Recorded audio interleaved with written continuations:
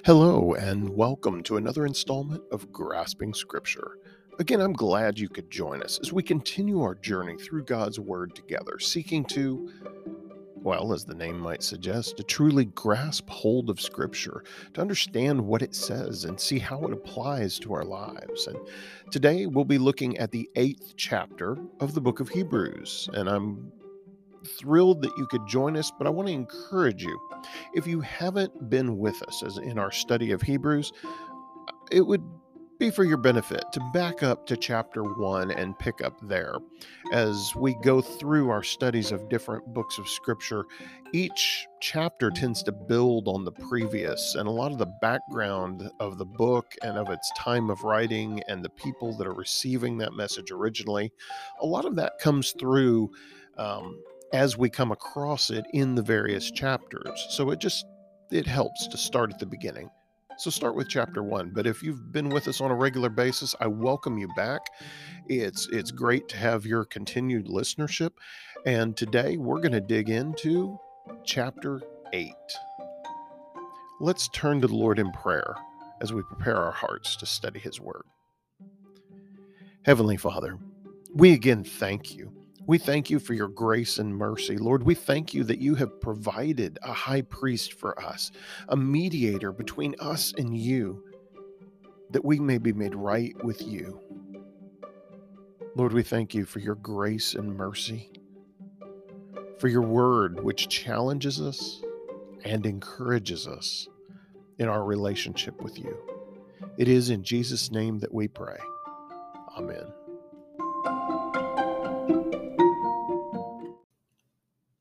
Well, as we turn our attention to chapter 8, we've just come off this discussion of Melchizedek, of Christ as high priest in the order of Melchizedek and being greater than the priesthood. So we've discussed already in Hebrews how Christ was greater than the law, Christ was greater than Moses, Christ is greater than the priesthood. And that has all been fleshed out with some background and lots of Old Testament references from the scripture. I mean, the author of Hebrews is constantly referencing back to the Old Testament. Now, as we get to chapter 8, he makes clear the superiority or the supremacy of Christ as the high priest and his ministry as high priest being more significant than the earthly high priest in the earthly temple. And as you might guess, the whole second half of the chapter, which the chapter is only 13 verses long, but the whole second portion of it is a quote from Jeremiah. Again, we're quoting from the Old Testament, but you'll see how it fits. And chapter 8 is that transition chapter in the book of Hebrews. Um, he's about to transition not to just the supremacy of Christ over the law, over Old Testament, but he's going to talk more extensively about the sacrifice of Christ and the redeeming work of Christ as we go through the rest of the book of Hebrews, kind of cinching it up. If you want to see it that way, we've moved from part 1 to part 2 of the book of Hebrews. 8 is that transition point. And chapter 8 starts with what it sounds like a pretty bold statement. It says, here is the main point. Wow, what a way to start a verse. You ever read a passage of scripture and go, what is the main point? Well, here it is. Now, this isn't the main point of the entire book of Hebrews, although you might take it as that. The point is, we have a high priest who sat down in the place of honor beside the throne of the majestic God in heaven. And there he ministers in the heavenly tabernacle, the true place of worship that was built by the Lord and not by human hands, as verses 1 and 2. That is the main point, but that is the main point, the summation of all of the discussion he has had up until this point, and really from chapter 5 through chapter 7. The beginning 2 verses of chapter 8 sums up, completes, puts a bow on that discussion. Now, is that all the reference he's going to make to it? No. But he's saying, okay, here's the main point of all of that argument, all of that discussion that I've laid out here. It's this. Everything else is supporting statements for that claim that he, Christ, we have a high priest who sat down in the place of honor beside the throne of the majestic God in heaven. There he ministers in the heavenly tabernacle, the true place of worship that was built by the Lord and not by human hands. And he's going to discuss a little more about the tabernacle in the following verses. But just wanted to set that up and explain that here's the main point isn't main point of the book, it's main point of his discussion or argument at this point.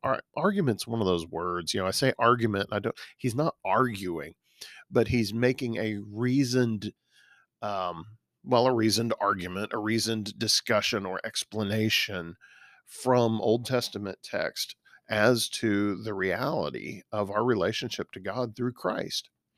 And so that's what we have here. Now, I wanted to get that out of the way so we can really get into the further discussion of what's going on. Not that that's unimportant, but it kind of stands as that transition point. So, wanted to emphasize that. Now, let's pick up in verse 3.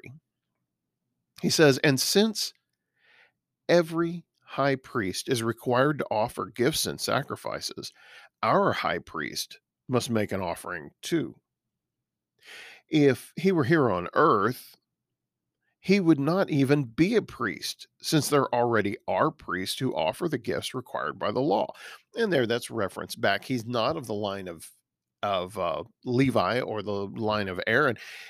In fact, he's from the tribe of Judah, so he would have no claim to be a priest. He would not serve as a priest, period, because he doesn't fit the standards of the old covenant.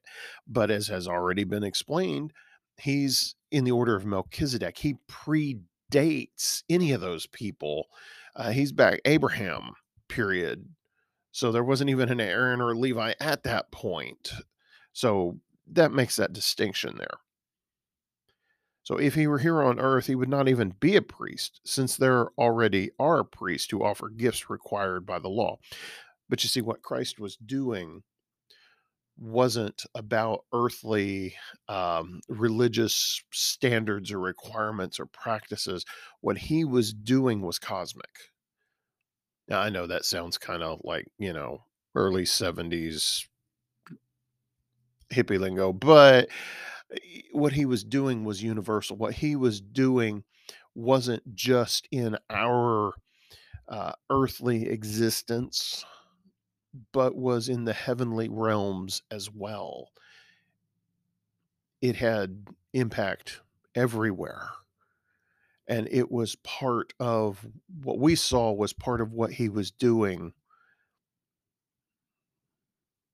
throughout creation and beyond.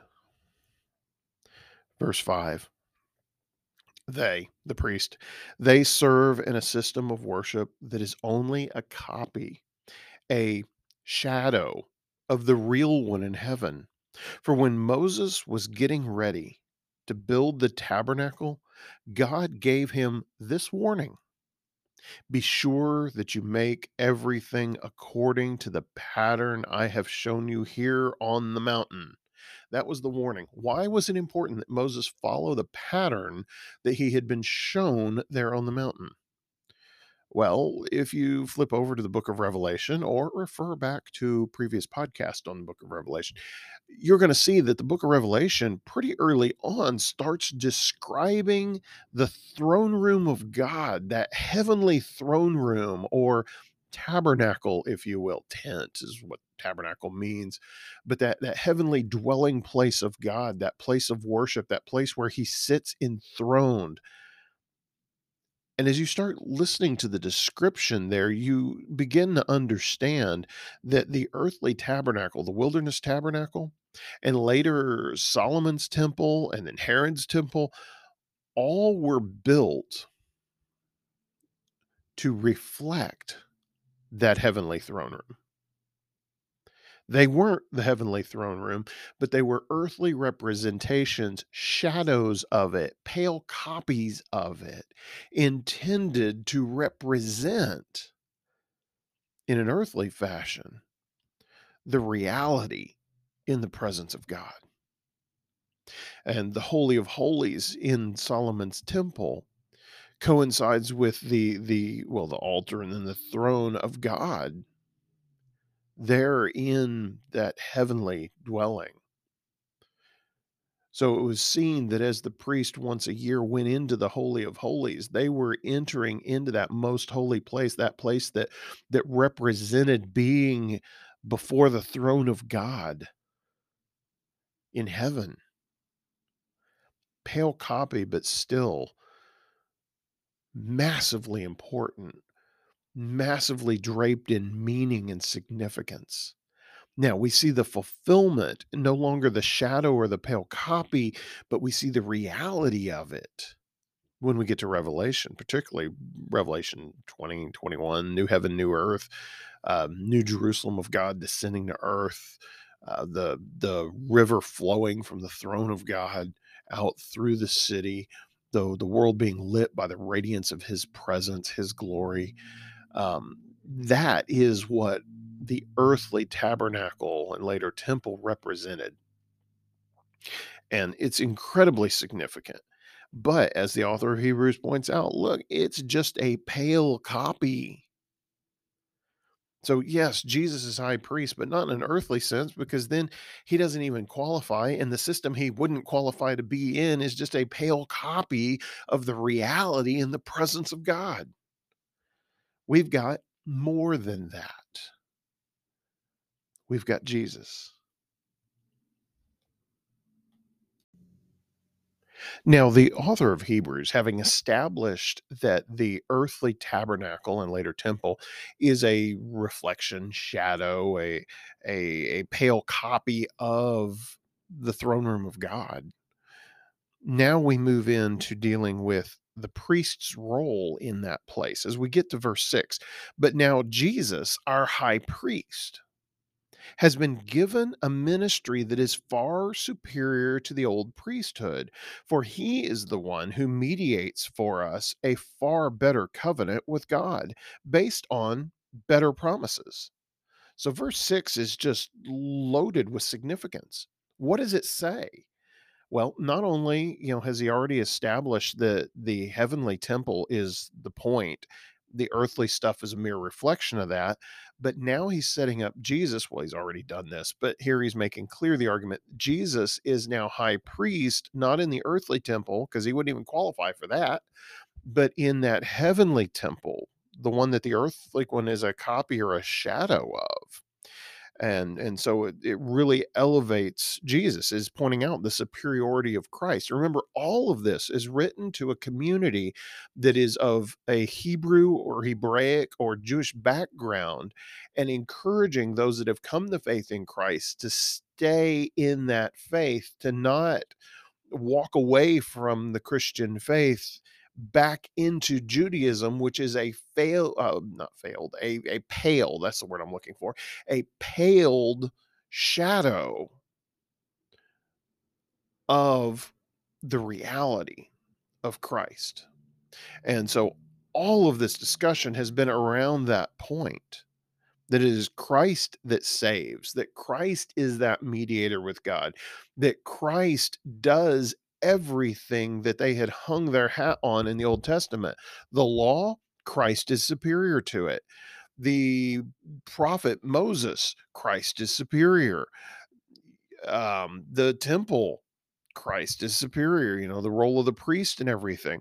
So this is an idea that the author has been hammering on.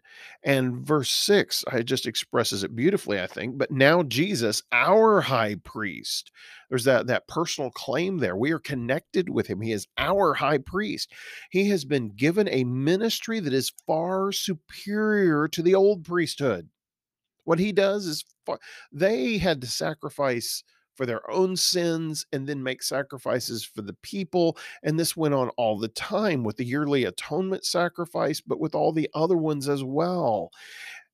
With Jesus is one sacrifice because he is sinless and his sacrifice is adequate. His sacrifice is complete for what needed to be sacrificed for our sins. It paid the price. As the song said, he paid a price he did not owe. I owe a debt I cannot pay. Yeah, that's it. He did it. His ministry is far superior to the old priesthood, for he is the one who mediates for us a far better covenant with God based on better promises. You may go, wait a minute. So, what about the old covenant?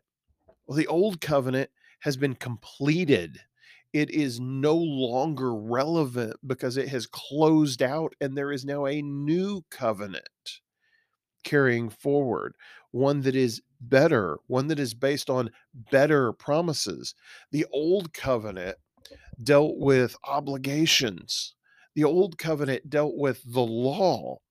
And the reality, and Paul points this out extensively in his writings in the New Testament, the reality is the old covenant, the law pointed out our sin. It showed us repeatedly and at every stop along the way where we fell short of the nature and glory of God. As Paul says it, for all have sinned and fallen short of the glory of God. The law points out our sin. In so doing, it shows us our need for a savior. The sacrifices, the sacrificial system in the Old Testament was set up to point towards Jesus, towards the one complete, adequate sacrifice, because all of the Old Testament sacrifices had to be done over and over and over and over and over again because they were not adequate to atone for the sins of the people.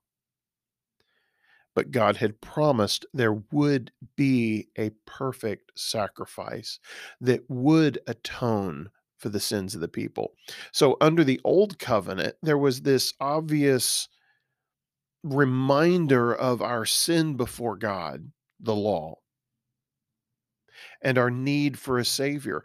And there was a sacrificial system that was set up reflecting the reality of heaven, with the temple being a copy or a shadow of the throne room of God, of entering his presence, of having that type of a relationship.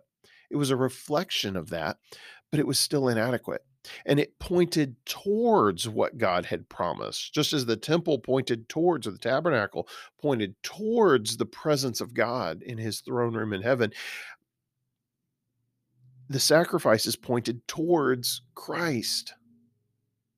So now we move on into verse 7, where we're talking about those better promises. And verse 7 is the lead in to, well, all the rest of it, which is a quote from Jeremiah. So let's look at this. In verse 7, it says, if the first covenant had been faultless, there would have been no need for a second covenant to replace it.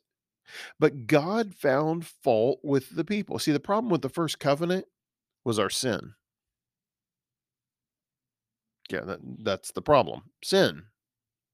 The second covenant, sin is not the problem because sin has been atoned for. It's been paid for by Christ. Christ died on the cross for our sins to pay in entirety the penalty for our sins, so that that price is no longer on our head, and so that we can have right relationship with God. He is our high priest, mediating between us and God. And we're going to touch on that point further as we continue on throughout this book of Hebrews.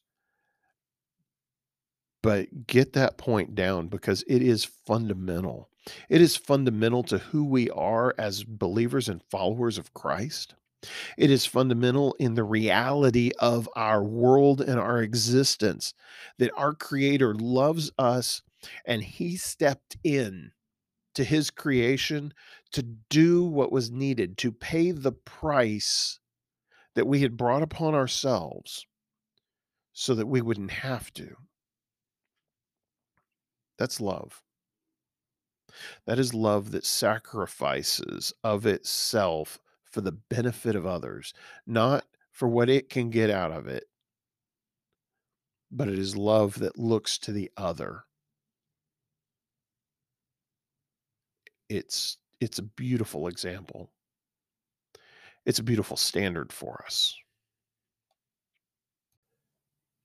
Now, in talking about the fault or the inadequacy of the first covenant, there in chapter 8, it says, "But God found fault with the people," or when God found fault with the people, he said, that's verse 8, and that is the lead in to this quote from Jeremiah that I keep talking about. It is Jeremiah 31, 31 through 34, verses 31 through 34 of the 31st chapter of Jeremiah.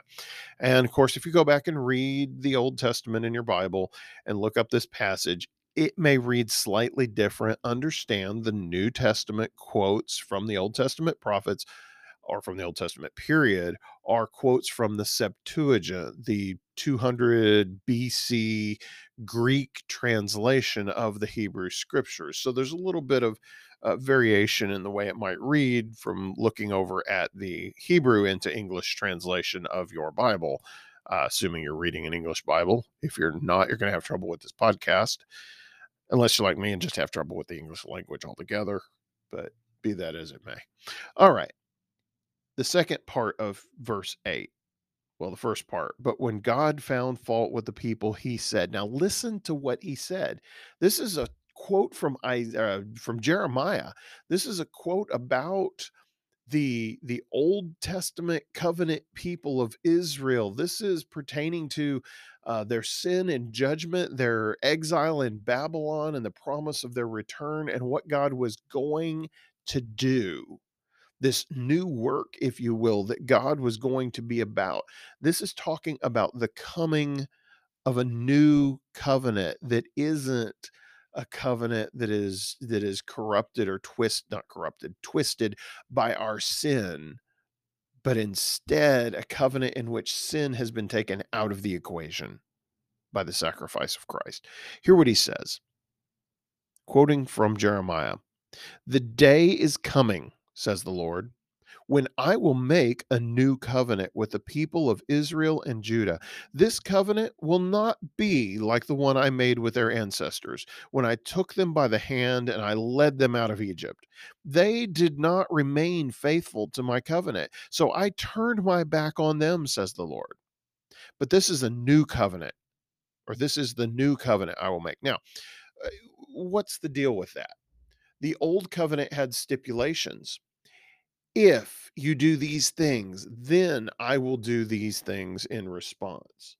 Or if you don't do these things, then here are the consequences, the penalties for not doing these things that I will take.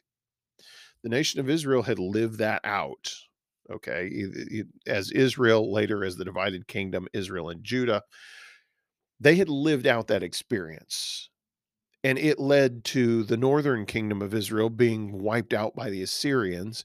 It led to the southern kingdom of Israel being leveled and being taken into captivity and exile in Babylon for a number of years, and then returning. But still, once they returned, they were under the Medo-Persian Empire. Then they were under the Greek Empire of Alexander the Great. Um, then or Macedonian Empire, I guess technically. Then after that, the governments that came that were his generals dividing up the land. Then the Romans came and conquered, Ptolemy and all that. They never were what they once were. Even to now, they have never been what they once were. But God is saying, hey, I've got a plan. There is a day coming, says the Lord, when I will make a new covenant with the people of Israel and Judah. This covenant will not be like the one I made with their ancestors when I took them by the hand and led them out of Egypt. They did not remain faithful to my covenant. So it's not going to be like that one. It's going to be different. I will make a new covenant. They did not remain faithful to my covenant. So I turned my back on them, says the Lord. Verse 10. But this is the new covenant I will make with my people of Israel on that day, says the Lord. I will put my laws in their minds, and I will write them on their hearts.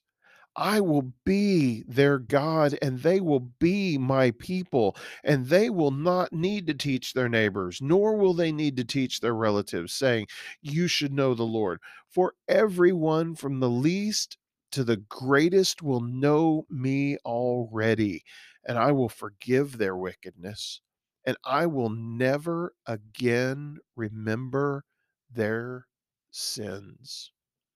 Folks, that is a promise from God saying, hey, that old system, it's inadequate. It's failed. It's failed because of sin.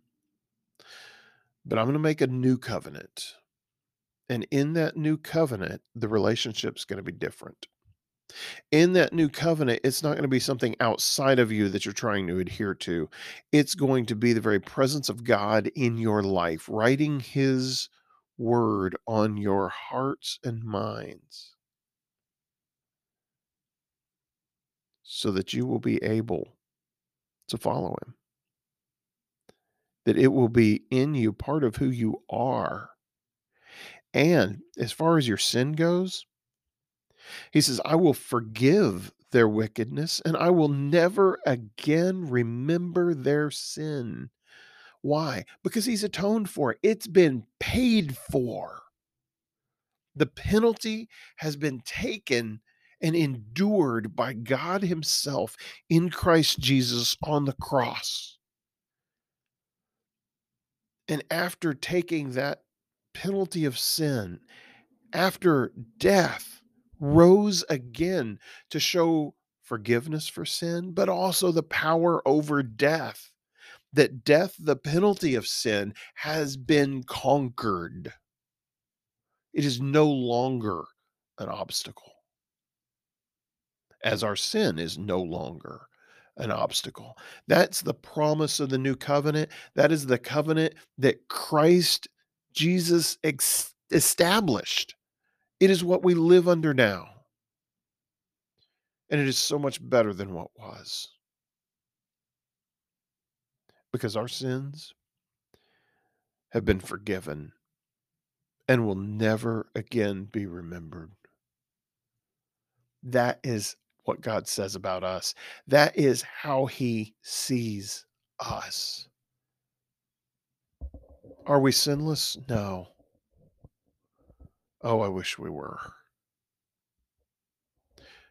But even better, we're forgiven.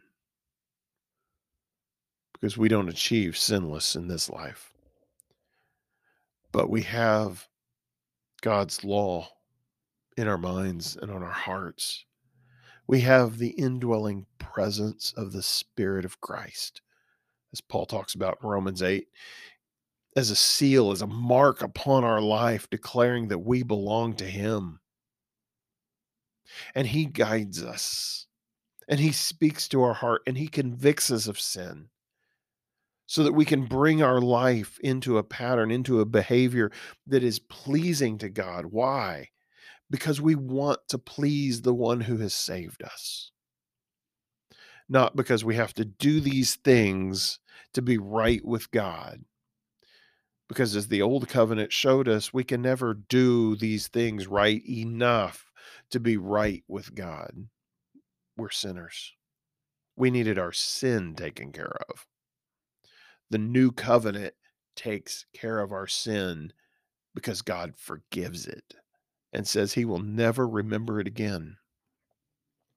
All believers in Christ, all followers of Christ are part of this new covenant that he established.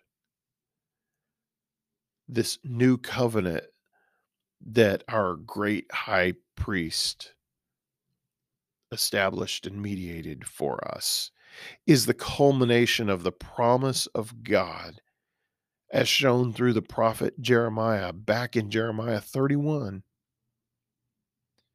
And then the chapter finishes out with verse 13.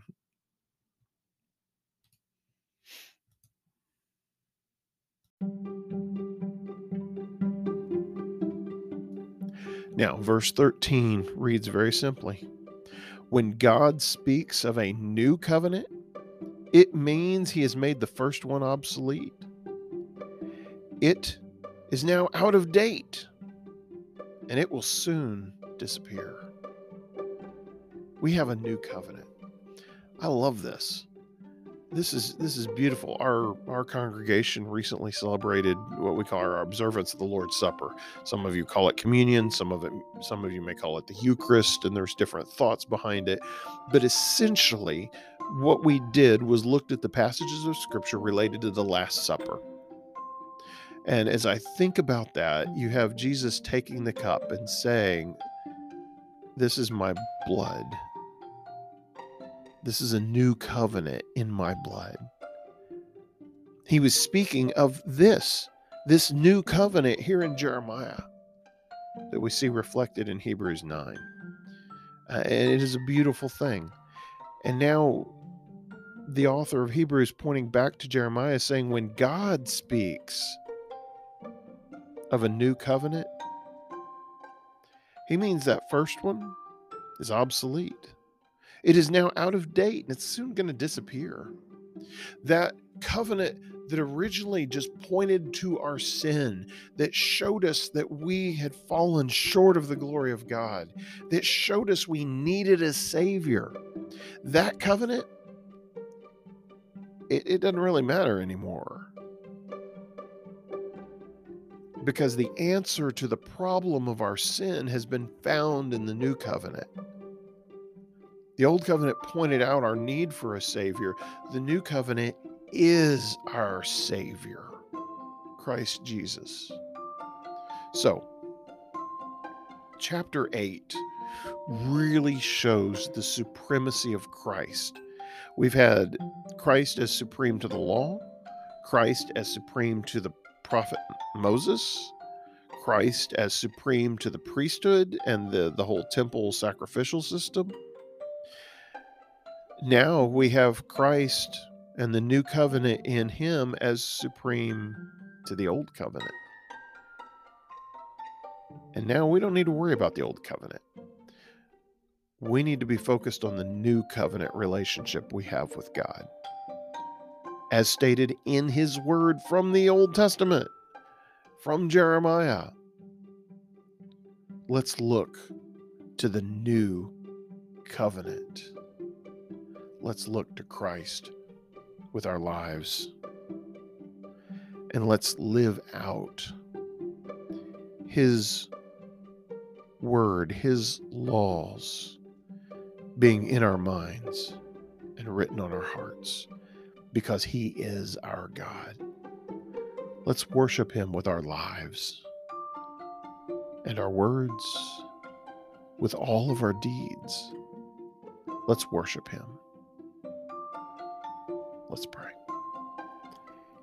Heavenly Father, again, we thank you for your word. We thank you that you call us to obedience in you, and we thank you that you provided a way of salvation,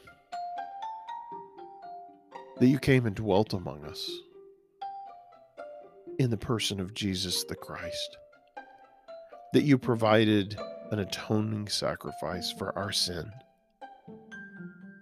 and gave us a new covenant, a new relationship with you, taking our sin out of the picture and living in our hearts. Lord, we thank you for this awesome gift and the reminder of it that we see here in the book of Hebrews. Thank you, Father. Thank you for the new covenant. Thank you for Jesus the Christ, in whose name we pray. Amen.